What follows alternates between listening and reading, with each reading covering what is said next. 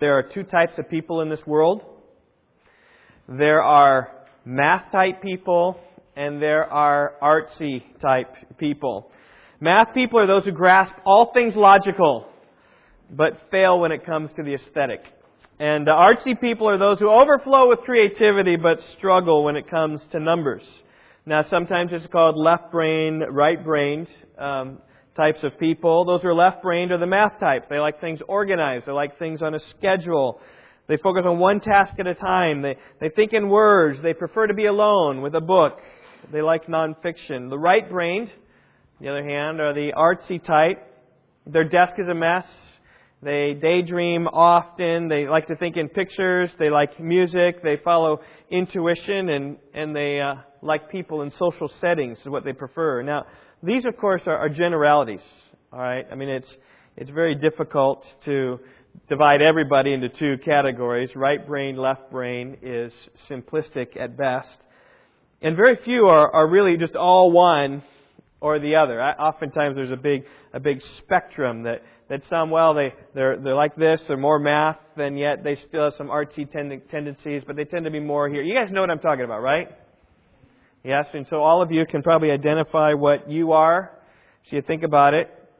Now, in our home, I'm like Mr. Math, right? Mr. Left-brained, though I do have some other right-brain tendencies, as my desk isn't always so neat and I'm more spontaneous. But predominantly, I'm the math kind of person. And in our home, SR, on the other hand, is the artsy kind of person.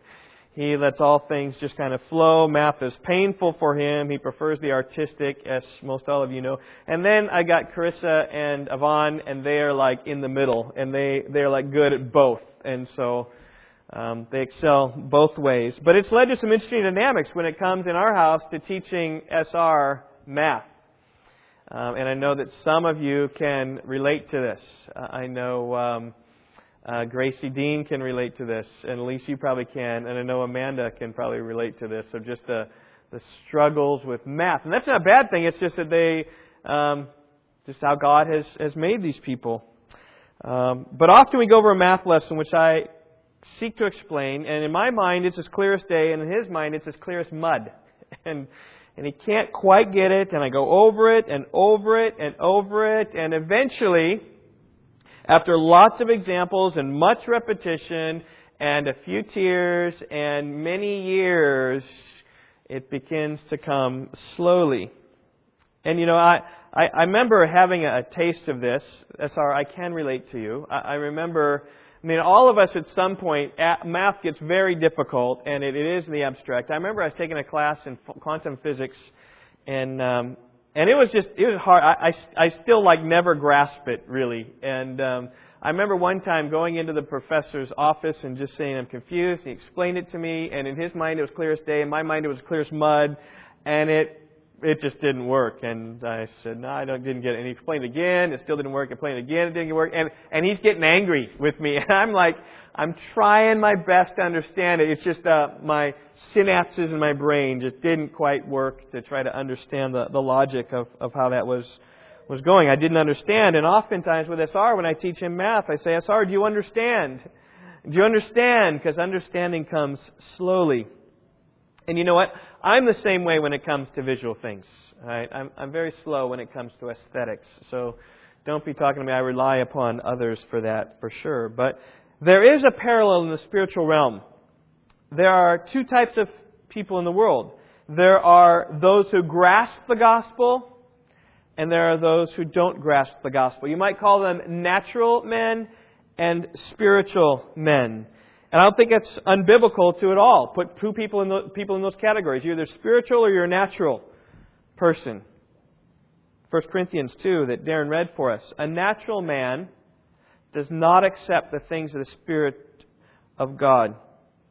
They are foolishness to him, and he cannot understand them because they are spiritually discerned.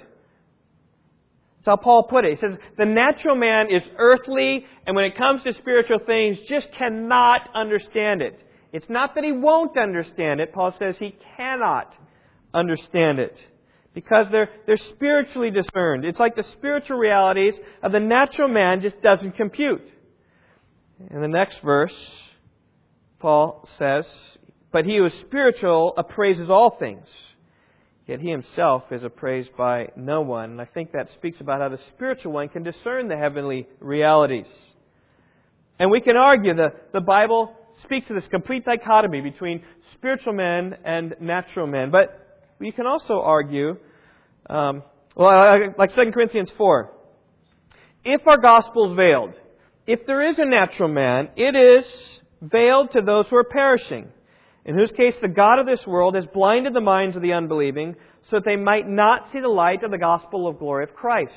So you have natural men, and their problem is they cannot understand because Satan has blinded them.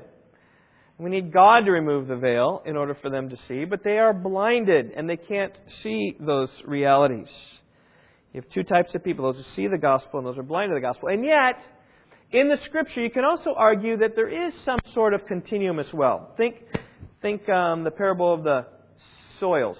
The seed, the sower goes out to sow, and he sows along the soils. And there's the hard soil, and there's the rocky soil, and there's the thorny soil, and there's the good soil. Now, of course, the good soil and the hard soil are dichotomies, right? They're far to one end. The hard soil doesn't understand the things of the Spirit of God at all. Here's the Word, just deflects off of him. Birds come and take it away. The spiritual man, though, is the one who receives the Word and takes it and grows. But you've got these other two in the middle. The rocky and the thorny who receive the Word, and it starts to grow up in them, and they start to progress, but then through various means they fall away and they don't believe, and so they revert to the natural man of what they were before. But you can also see, even in our text this morning, that you have people who don't understand, and then you have people who are slow to understand as they work their way to maturity.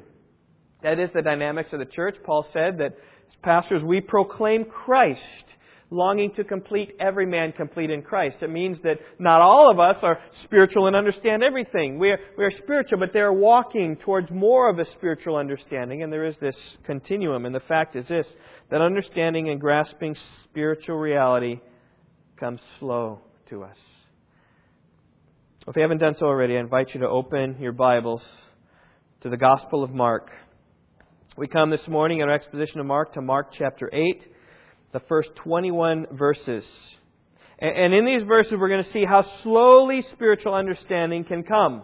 The climax of these verses come in the very last verse, verse 21. He was saying to them just constantly, "Do you not yet understand?"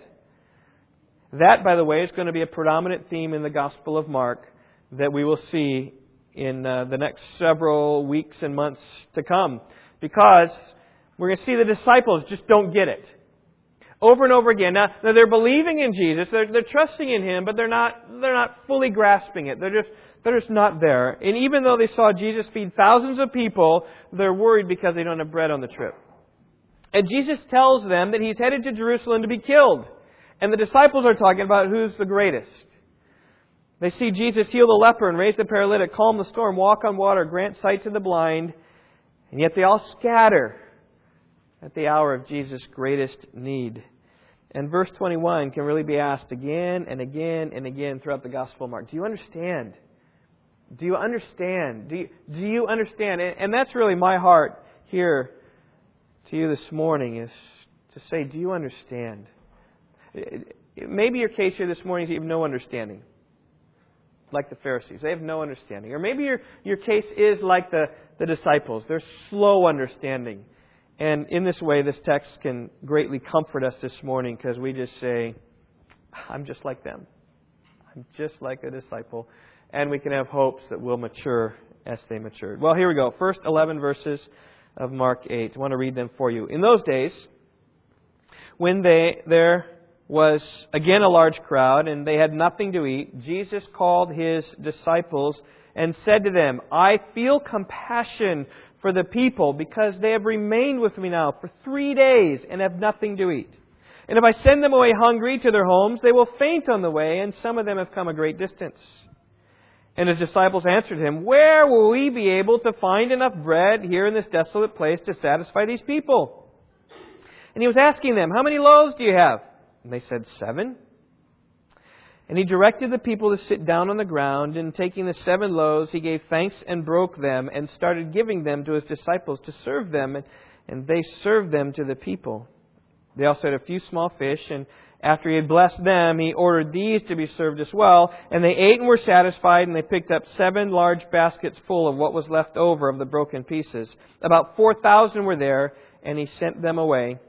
And immediately He entered the boat with His disciples and came to the district of Dalmanutha. We can just even stop there. We have here the feeding of the 4,000. Now, if these words sound familiar, it's because they are familiar. We have already heard about Jesus in chapter 6 feeding the 5,000. And in many ways, the circumstances were the same. Jesus was teaching thousands of people. He was teaching them for a long time. They were listening and becoming hungry. Jesus felt compassion upon them, and so He took some fish and some loaves, fed them all. They all were satisfied, and lots of scraps were picked up at the end. But these are different. They're not the same. Like in one, the number was 5,000 people, and the others, 4,000 were numbered. In the ones, the crowd was there for all the day, and then the other there for 3 days. It's a longer period of time. In the one, Jesus had 5 loaves and 2 fish. In the other, Jesus had 7 loaves and a few fish. In the one, they sat down on the grass. In the other, they sat down on the ground. That is significant because it just tells you probably the season. The climate of Jerusalem, Israel, Galilee at that time, it still is like the Bay Area. Right? We went out there recently on our trip to Nepal. I was astonished at how green everything is because we normally go out there in the summertime when everything's brown. But in the springtime, you can sit on the grass in California. But not in the summertime. In the summertime, it looks like Chihuahua does. Just dry and desolate. So a different time of the year. In the one, the disciples picked up 12 small baskets. And in this one, they picked up 7 large baskets. In the one, it was probably Jewish territory. In this one, from the best we can tell, as it says in verse 1, in those days, He's still over in the Gentile region. It was probably to the Gentiles. These are 2 miracles that occurred on 2 different occasions. Now, I just tell you that because there are some liberal scholars who try to put these as one miracle. But they're recorded twice. There's enough discrepancy in the 2 accounts that there are 2 miracles. So let's just walk through this miracle. It was in the land of the Gentiles, what I said. The feeding takes place in the first 3 verses. In those days, when there was again a large crowd and they had nothing to eat, Jesus said to His disciples, I feel compassion for the people because they have remained with me 3 days and have nothing to eat. If I send them away hungry to their homes, they will faint on the way, and some of them have come a great distance.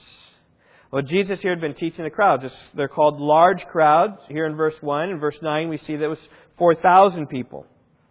Now, it could be more than 4,000 people. It says in chapter 6, verse 44, it identifies here that there were 5,000 men who ate the loaves. It doesn't identify men here in verse 9, but it says 4,000, but that's just a generic masculine plural. That may be just referring to men, so there may be more. We'll just say there's 4,000. Anyway, there's a lot of people. They'd been with Jesus for 3 days.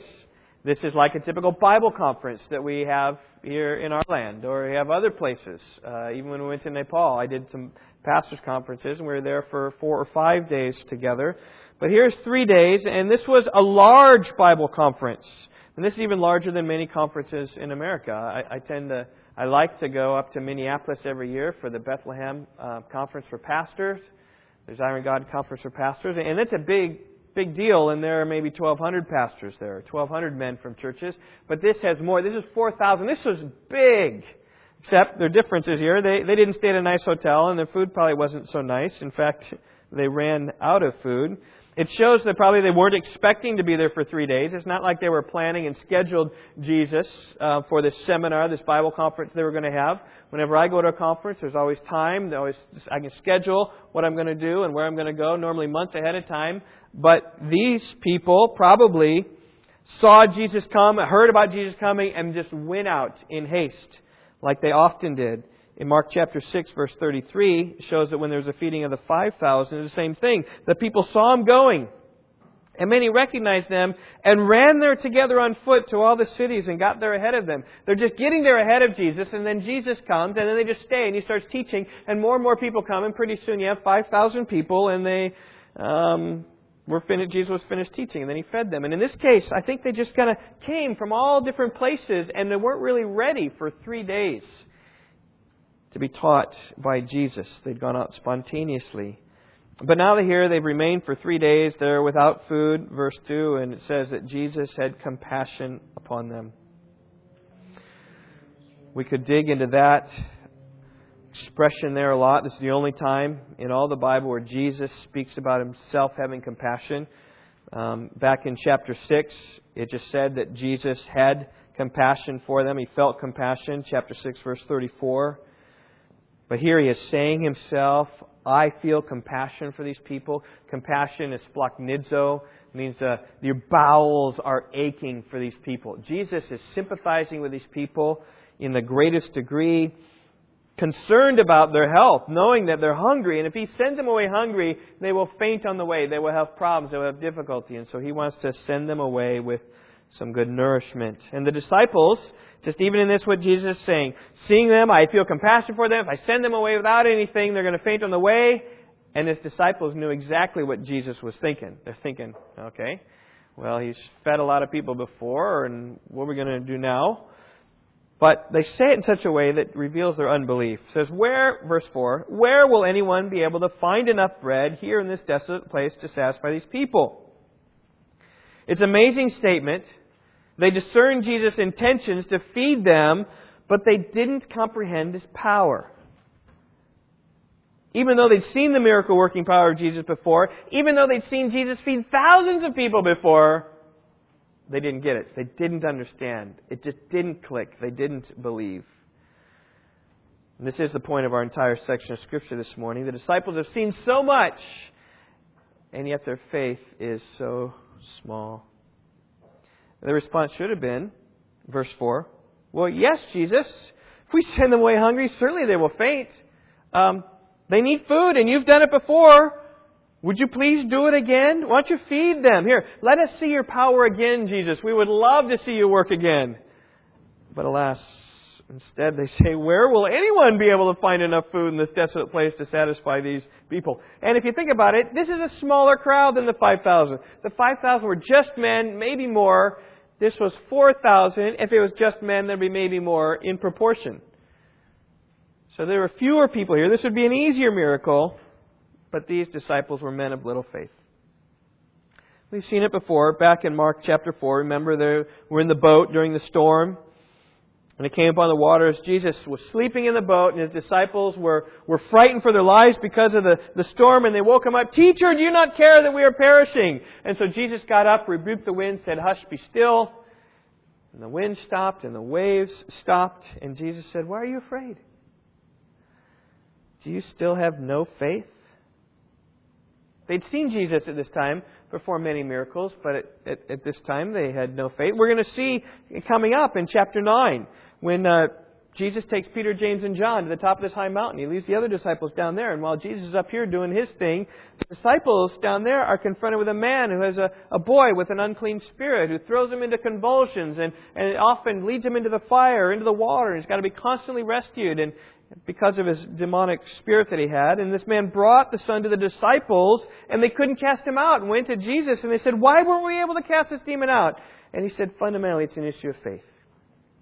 Jesus said, this kind cannot come out by anything but with prayer. It's prayer that casts us out. And basically, He's saying, you guys are prayerless, you guys are faithless. Now, before we throw stones at them, realize this, that we, I think, sit in the same boat. We believe Jesus, but there's a sense where we don't fully grasp everything. We believe, but we don't fully believe. As Jesus says to this father said, hey, if you believe, all things are possible to you. And He said, verse 24 of chapter 9, I do believe, help my unbelief. And that's what the disciples should have responded with. Maybe they did have a heart of that. But that's where many of us are, right? We believe, help our unbelief, O Lord. Because time and time again we've seen God work, and yet time and time again we fail to fully believe His power. Oh, that God would give us the grace to fully believe all that He has for us. Do you believe? Do you understand? Because these disciples didn't. And then verse 5, we see Jesus stepping into action, actually feeding the 5,000. So He was asking them, how many loaves do you have? And they said, 7 loaves. So, again, we've seen this before, right? They said 7 loaves. And the loaves they're going to have are going to be, you know what, that doesn't fit up there. Loaves are going to be something like this, like falafel bread. And I've got 1, 2, 3, 4, 5, 6, 7 of these here, which we'll have at potluck if you can endure my greasy fingers on these things. But he got 7 pieces of bread, just about probably like this much. And then just let me read this. He directed the people, okay, everyone sit down on the ground. He's got these 7 loaves. He gave thanks to the Lord, and He broke them. He starts ripping them up and starts giving Him to the disciples, and they start serving Him. He's just distributing these, and all of a sudden, 4,000 people. So we have here today, I don't know how many. Normally got 100 people, but we got a bunch of kids over there. I don't know how many we have here. 70, 80, 90 here in the 80 maybe. And so you think about 4,000. How many times is that? Come on, help me, math people. About 40, 50 times this size. And He's feeding that with just 7 little loaves of bread. And then He had a few small fish. I got some small fish for us here. Right, we got our fish. Now I'm not sure if the fish on the Sea of Galilee looking more like bluegill than they did this, but this kind of gives you an insight. He's got a few small ones. I've got 4 here, but maybe Jesus had 3, maybe He had 7. Who knows? But He's got a few. It says small fish. These are small fish, right? These aren't your big salmon you're grabbing out of the ocean. These are little, small fish. And it says in verse 7, after He'd blessed them, He ordered these to be served as well. And so I'm not sure how it worked, whether people took a chunk off of these fish and ate them. But you think about, here's something I thought about this week. When Jesus created the fish, He created them dead. He created them edible, ready to eat. Maybe He created them smoked. You never know. You don't quite know how Jesus created them. But there they were. And He passed it out. Thank you. Passed that out, distributed that among 4,000 people. Now, how it worked, I don't know. Maybe it multiplied in the containers in which He handed it out. So as they were going out to share with these 4,000 people, the disciples of these containers, maybe it was multiplying there. Maybe Jesus, it continued to multiply. He continued to give and continued to give and continued to give. Maybe even the disciples, they pulled some out. All of a sudden they had 3 in their hand. And they pulled one out and they had some more in their hand. And maybe it's a combination of all. I have no idea how this took place. But I know it took place. It is a miracle. And we need to believe that with just 7 loaves, a few small fish, Jesus was able to feed the thousands. And marvel at that. Wonder. That's the point. He said Jesus is powerful. This is who He is. He's revealing Himself. I'm the powerful one who can feed and satisfy everybody. And satisfy them He did. If you look at verse 8, it says, and they ate and were satisfied. That is, they all had as much as they wanted. A few years back in our household, we had some Chinese students over the Thanksgiving holiday. They came from Chicago. We picked them up Wednesday and spent Wednesday, Thursday, Friday, Saturday. They came to church and then went back home on Sunday and had a great time with them. But they were involved in Thanksgiving feast with us.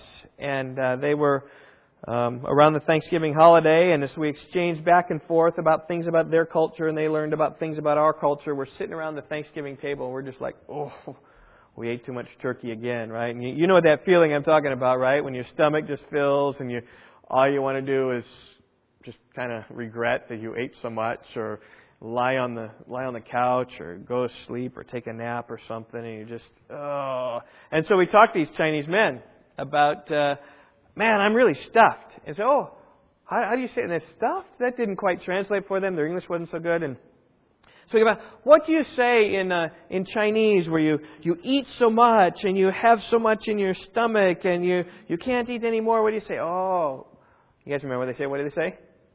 Baola. They say baola. Oh, and so that's what we use at our house now.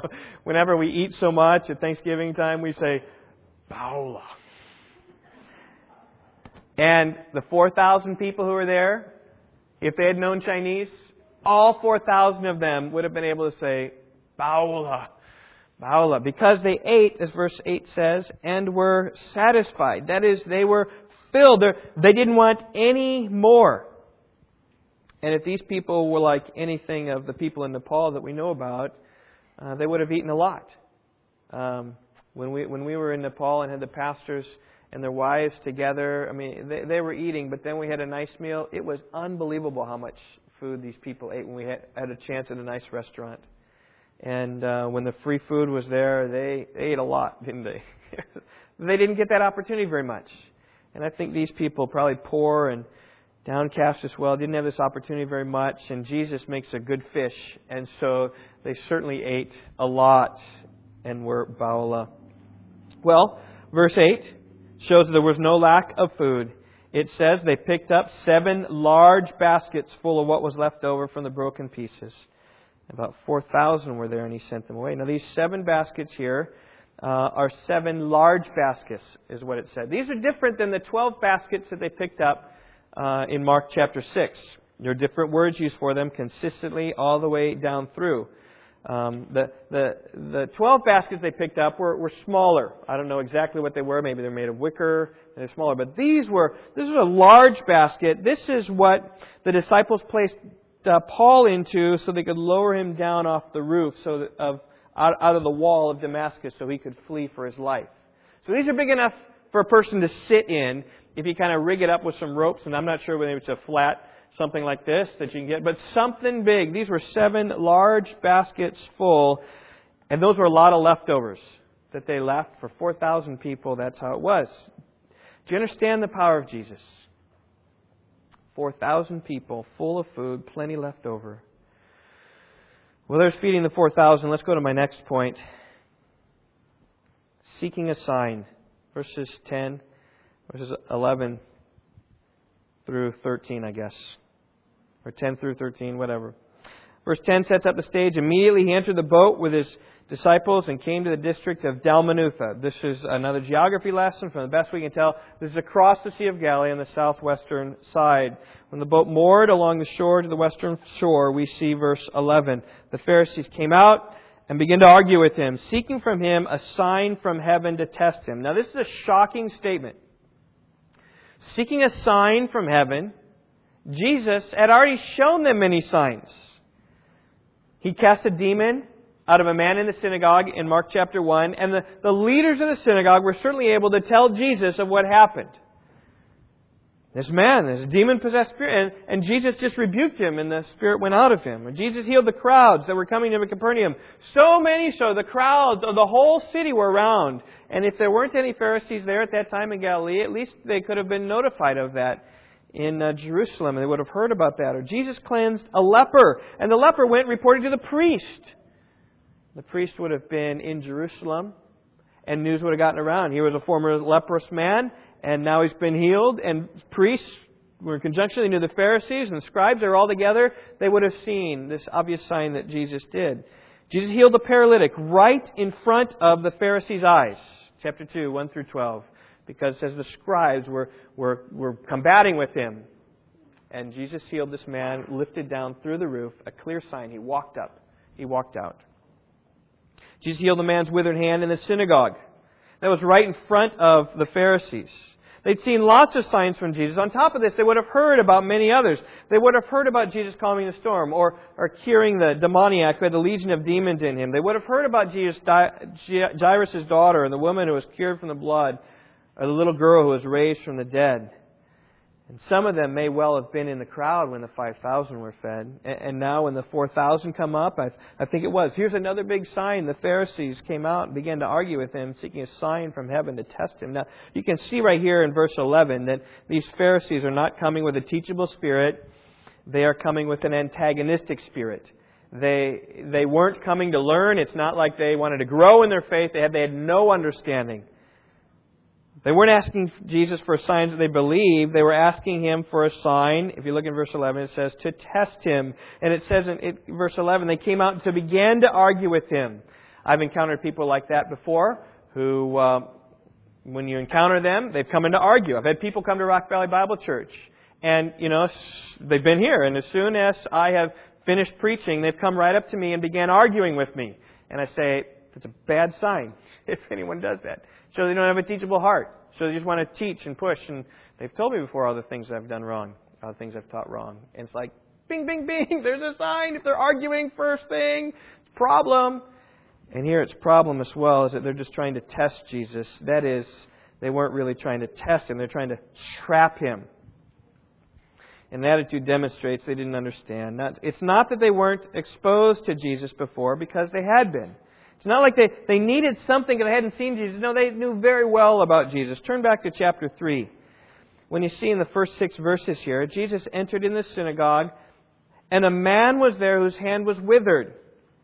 And they were watching Him to see if He would heal on the Sabbath. They, I think, is the Pharisees in verse 6, because the Pharisees went out immediately. And they were just watching to see, what is He going to do? They might accuse Him. They're not interested in the sign. They're interested in trapping Him and testing Him. And that's when He said, come up, is it lawful on the Sabbath to do good or to do harm or to save a life or to kill? And looking around with anger, He said, stretch out your hand. And He stretched it out, His hand was restored. And verse 6, the Pharisees went out and immediately began conspiring with the Herodians against Him as to how they might destroy Him.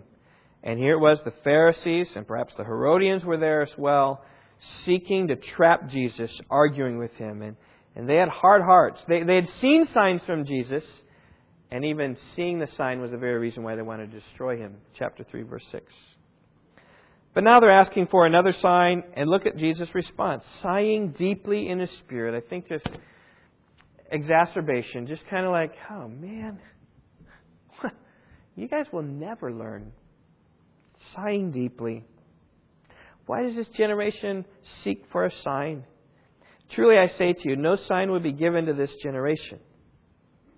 You can't take these words too precisely, because it's not the whole generation who's seeking for a sign. It's not that no sign will be given, because even in Matthew 16, He said that no sign will be given except for the sign of Jonah. But I think what He's talking about here is He's just saying, you know what, I'm done with you guys. No more signs. Nothing to you guys. He's done with the Pharisees. They saw Jesus. They knew His power. Here's coming off feeding the 5,000. They heard about that, and they rejected Him. Eventually, they would crucify Him upon the cross. Paul tells us why they crucified Him, as Darren read for us earlier. 1 Corinthians 2. We speak God's wisdom in a mystery, the hidden wisdom which God predestined before the ages to our glory, the wisdom which none of the rulers of this age has understood. For if they had understood, they would not have crucified the Lord of glory. And they saw Jesus, but they didn't understand. And that is the theme of this whole section here. They witnessed His miracles, but they didn't embrace Him. So they crucified the Lord of glory. Now in God's sovereignty, God used their wickedness in a great way to be the most blessed event that took place in the world, with Jesus crucified upon the cross for our sins. That we merely look to Him and we are saved from our sins. It's the glories of the gospel. Right? That believing in His sacrifice reconciles us to God. And yet it all happened because these Pharisees were hardened. You say, where did they go wrong, or how were they hardened? And I think it's right here. They were seeking a sign. They were sign seekers. They wanted a sign from heaven. They wanted something to confirm Jesus. But even after Jesus rose from the dead, even after the sign of Jonah, even after that great miracle and many others raising from the dead, that didn't stop them. They didn't say, oh, we have our sign now. Rather, the problem continued after that.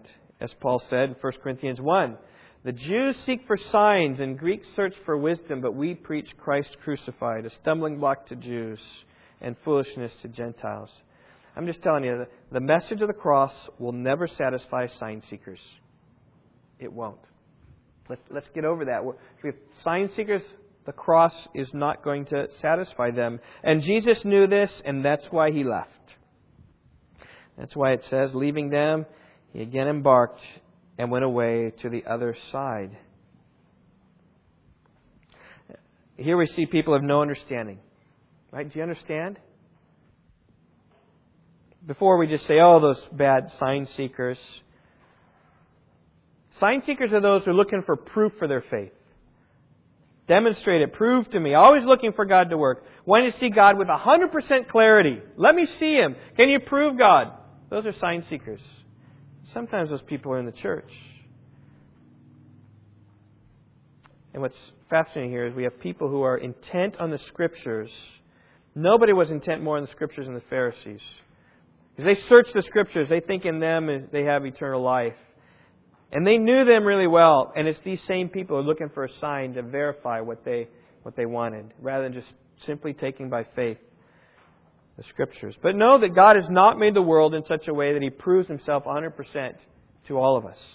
If God wanted to, He could have made Himself known to all of us. It's not to say God's ways are insufficient. They aren't. They are. It's not to say that they aren't insufficient. That means to say that they are sufficient. What God has revealed is totally exactly like He has planned.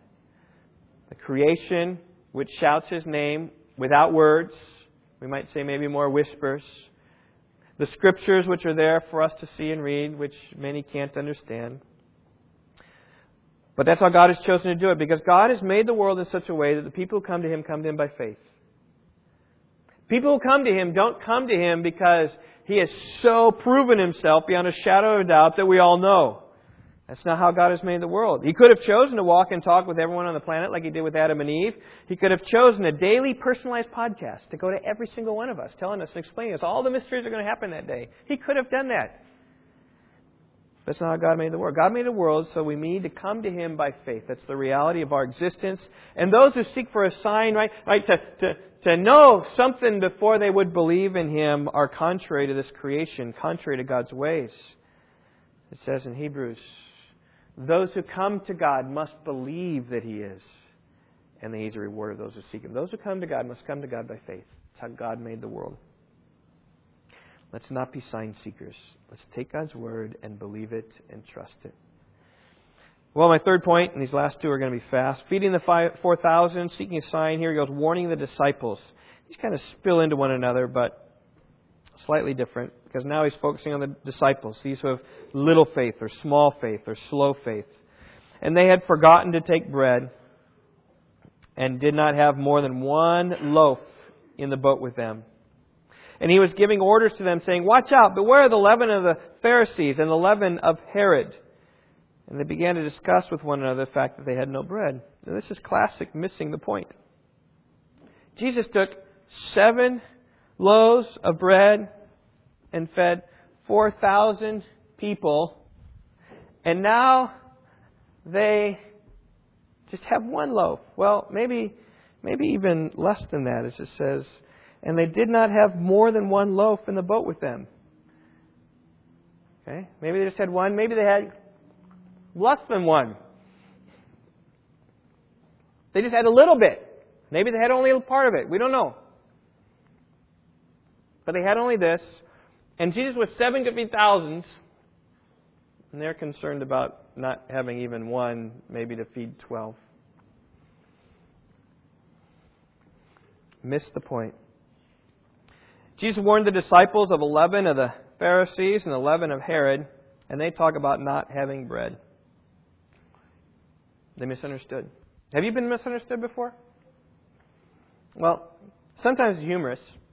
In California, we were out there when we went out to Nepal a month ago or so, I guess, maybe 6 weeks ago, something like that. And Yvonne's parents, they're going hard of hearing. And they both have hearing aids. They don't wear them all the time. My mother-in-law oftentimes says, pardon? Just doesn't hear. Well, we're sitting down to eat. We're trying to gather everybody there because we're there, and my sister-in-law and her family's there. It means another couple kids are around, and it's chaos normally in our house alone, but then add some more kids and cousins together, haven't seen each other, and they're really excited. And so my mother-in-law is kind of saying, shh, quiet down, quiet down. Uncle Steve's going to pray. Shh, Uncle Steve's going to pray. And David heard that and said, who's Uncle Steve? Which is pretty funny. But then they're going back. And then Grandma Lola says, oh, no, we don't have any cheese. And we don't have any. And Hannah and I catch our eyes on what's happening here. And we're just laughing. But we're patient because my mother-in-law can't hear. And so we're okay. But sometimes it can be humorous and sometimes it can be tragic. I remember hearing the story about the man who was looking for work and he saw a sign in someone's window that said, painter wanted. So he went to the house, knocked on the door and said, I'm here for the paint job. He said, oh, okay, here's the paint. I want you to go paint the porch. And so, some of you heard this probably. So the man said, okay. And sure, no problem. He sets off to work. It's not very long. He knocks on the door again and says, hey, all is finished. And the owner gives him the money and says, wow, that didn't take very long. And the guy boasting says, yeah, I even gave it 2 coats. And he says, oh, by the way, it's not a porch, it's a Ferrari. That's what he said. Well, that's about what took place 2,000 years ago. Jesus is speaking about the leaven of the Pharisees and the leaven of Herod. He's not talking about bread. He's talking about using that symbolic way to talk about their teaching or their influence. Just as leaven has great influence. And they mistook him to talk about bread. They didn't understand the warning, didn't understand what he was talking about. And here Jesus had just finished his confrontation with the Pharisees. I'm done with you. I'm done. No signs of this generation. And then he leaves and then he talks about the leaven of these people. He says, beware of the leaven. Beware of the influence they have in your life. Beware of their teaching. It may be only a little bit. But as Paul said in 1 Corinthians 5, a little leaven leavens the whole lump of dough. So I think he's saying steer clear totally of them. We are done with these Pharisees. And even as you look, Jesus doesn't give the Pharisees much time after this in Mark at all. It's the Pharisees had their mindset on traditions. He said, stay away from their tradition. The Herodians were more politicized. They had a secular mindset. Stay away from them. They're on a bad path. Avoid them. You saw the way that I rebuked them, so rebuke them in the same way. I have nothing to do with them. And I think that that's what he's warning against these people, but probably even more specifically, warning that they're sign seekers. He's warning that they are seeking signs. You know, when you start seeking signs in your relationship with God, it's a little bit like you're hiking. And you're at this place where there are multiple trailheads, where there's a trailhead that maybe goes down here and goes there, and then there's a trailhead here, and they're just feet apart. And you get on the wrong trailhead because you start seeking signs, and in the end you will go to a wrong place where you wanted to be because you took the wrong trailhead, and the wrong trailhead is a seeking sign, a proof-oriented Christianity. And he says, stay away from that. I just say, do you understand that warning? Are you one who trusts the Lord? Now, I'm not saying apologetics isn't right. I'm not saying that proof of the faith isn't right, because you will find in your faith, as you believe and trust, you'll find everything fits into place. I'm not saying that. But if everything's got to fit in place first before you believe, that's wrong. That's where they're missing. They have their signs first. Well, that's the warning. And the warning is a call really to not seek signs. Okay, my last one, asking the question. 17 through 21. Here's where we come with the climax of things. Jesus, aware of this, that they were talking about they didn't have any bread, confronting their error, he asks 7 questions. And this is very humorous, actually, if you think about it. Why do you discuss the fact you have no bread? Question 1. Do you not yet see or understand? There's the point. Are you one who doesn't understand? Do you have a hardened heart, getting at the core of the issue? And he's talking about this because there's miscommunication. He says you don't understand. And because of his power, you don't understand. And then he quotes the Old Testament here. Having eyes, do you not see? And having ears, do you not hear? Now, it's difficult. That concept is quoted in the Old Testament several places.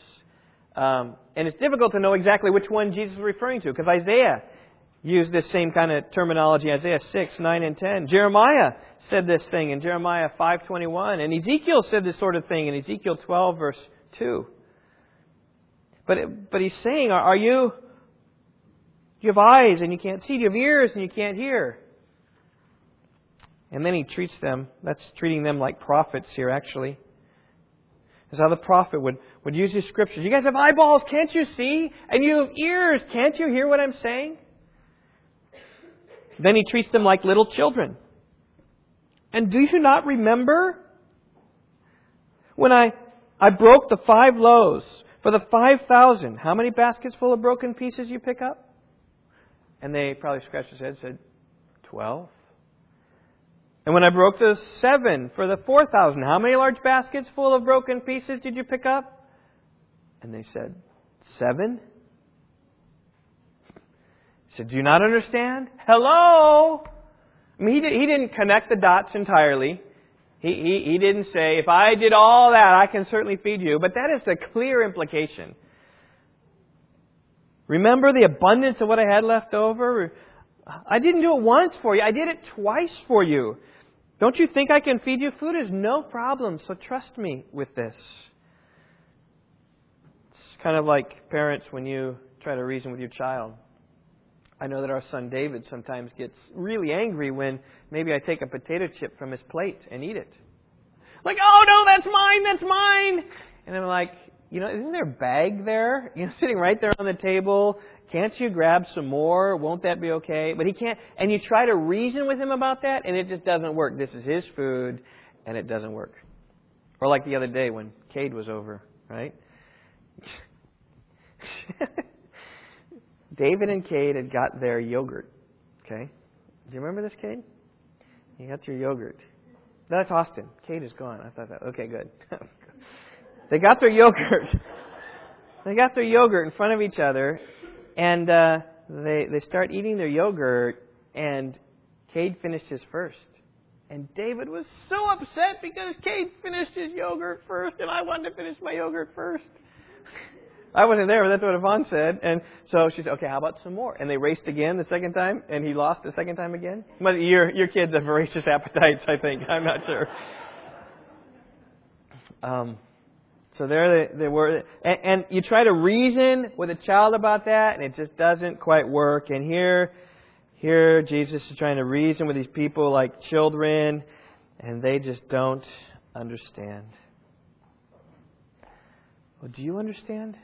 Do you understand the power of Jesus? Do you understand who Jesus is? Will you entrust yourself to Him? I do believe this is the greatest struggle we have in life, is to really believe what we believe. Does that make sense? To really grasp what we say and what we think and what we profess to believe. And the story is told of this guy who walked a tightrope across Niagara Falls. Okay, this isn't a true story, I don't think, but it's a great story to bring up the illustration. In fact, by the way, there is going to be someone walking the Niagara Falls here pretty soon on a tightrope. But the story is told to make this point about the man who walked Niagara Falls on this tightrope with this big, balancing pole, and he's walking across. He goes across, and the crowd cheered. Woo! And he gets to the other side, and he puts his pole down. And he turns back this way and starts walking across the Niagara Falls like this. And the crowd's like, and he gets back to the other side and the crowd cheers. They say, woo, you're the greatest. You're the greatest. You're a tightrope walking king. And then he turns to the crowd and he says, I tell you what, do you believe that I can walk across with a wheelbarrow? Do you believe that? And the crowd said, yes, we believe. And he says, okay. And he starts walking across with this wheelbarrow all the way across. And he makes it to the other side, and he can hear the echo. Ah! And then he had a speaker system set up, and he was announcing back. He says, "Yes, do you believe that I can fill it with 200 pounds of bricks and walk across the tightrope?" And they said, yes, we believe, yes. And so they filled it up with all these bricks, and now he's walking back with all these 200 pounds of bricks, and he makes it back to the other side, and the crowd's going wild. Whoa, you're like the greatest tightrope walker that the world has seen. And then he says, do you believe that I can push the wheelbarrow across with a person in it? And they're like, yeah, you can. He says, do you really believe you can? They said, yeah, you can. And he says, who's first? And it went,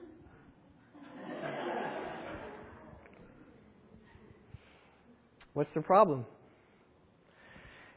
They didn't believe what they said they believed. There's a little bit of a difference between saying you believe and believing and then really trusting and acting upon that. And I think that's often our experience. We believe with our hearts. We confess with our mouths. Really, in many ways, we are there, and yet we struggle with getting in the wheelbarrow so as to be guided along the tightrope. Even though we've seen God prove it before, even though we understand it and would say that and acknowledge it and want to get in the wheelbarrow, it's difficult. And here we see the disciples as Jesus asked them, do you not yet understand? We're going to see the disciples continue to struggle with this type of question about whether you really understand or not. And I think that we are just like the disciples. We can comfort in that. And we ought to pray like the man prayed in Mark chapter 9, "O Lord, I believe, help my unbelief." May God give us grace to grow in our faith. Let's pray.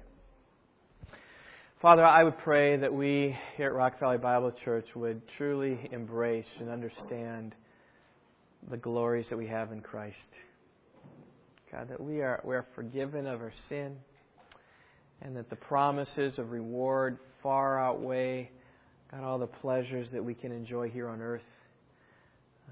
Thank you for the steps of victory you give us and the baby steps and the stepping out and the speaking to others and evangelizing them and telling them of the glories of Christ. God, despite what that might bring to us, or the willingness to bring shame upon ourselves for the name of Christ, or the willingness to sacrifice for Jesus in whatever way that is. But I would pray, O Lord, that you would increase that faith.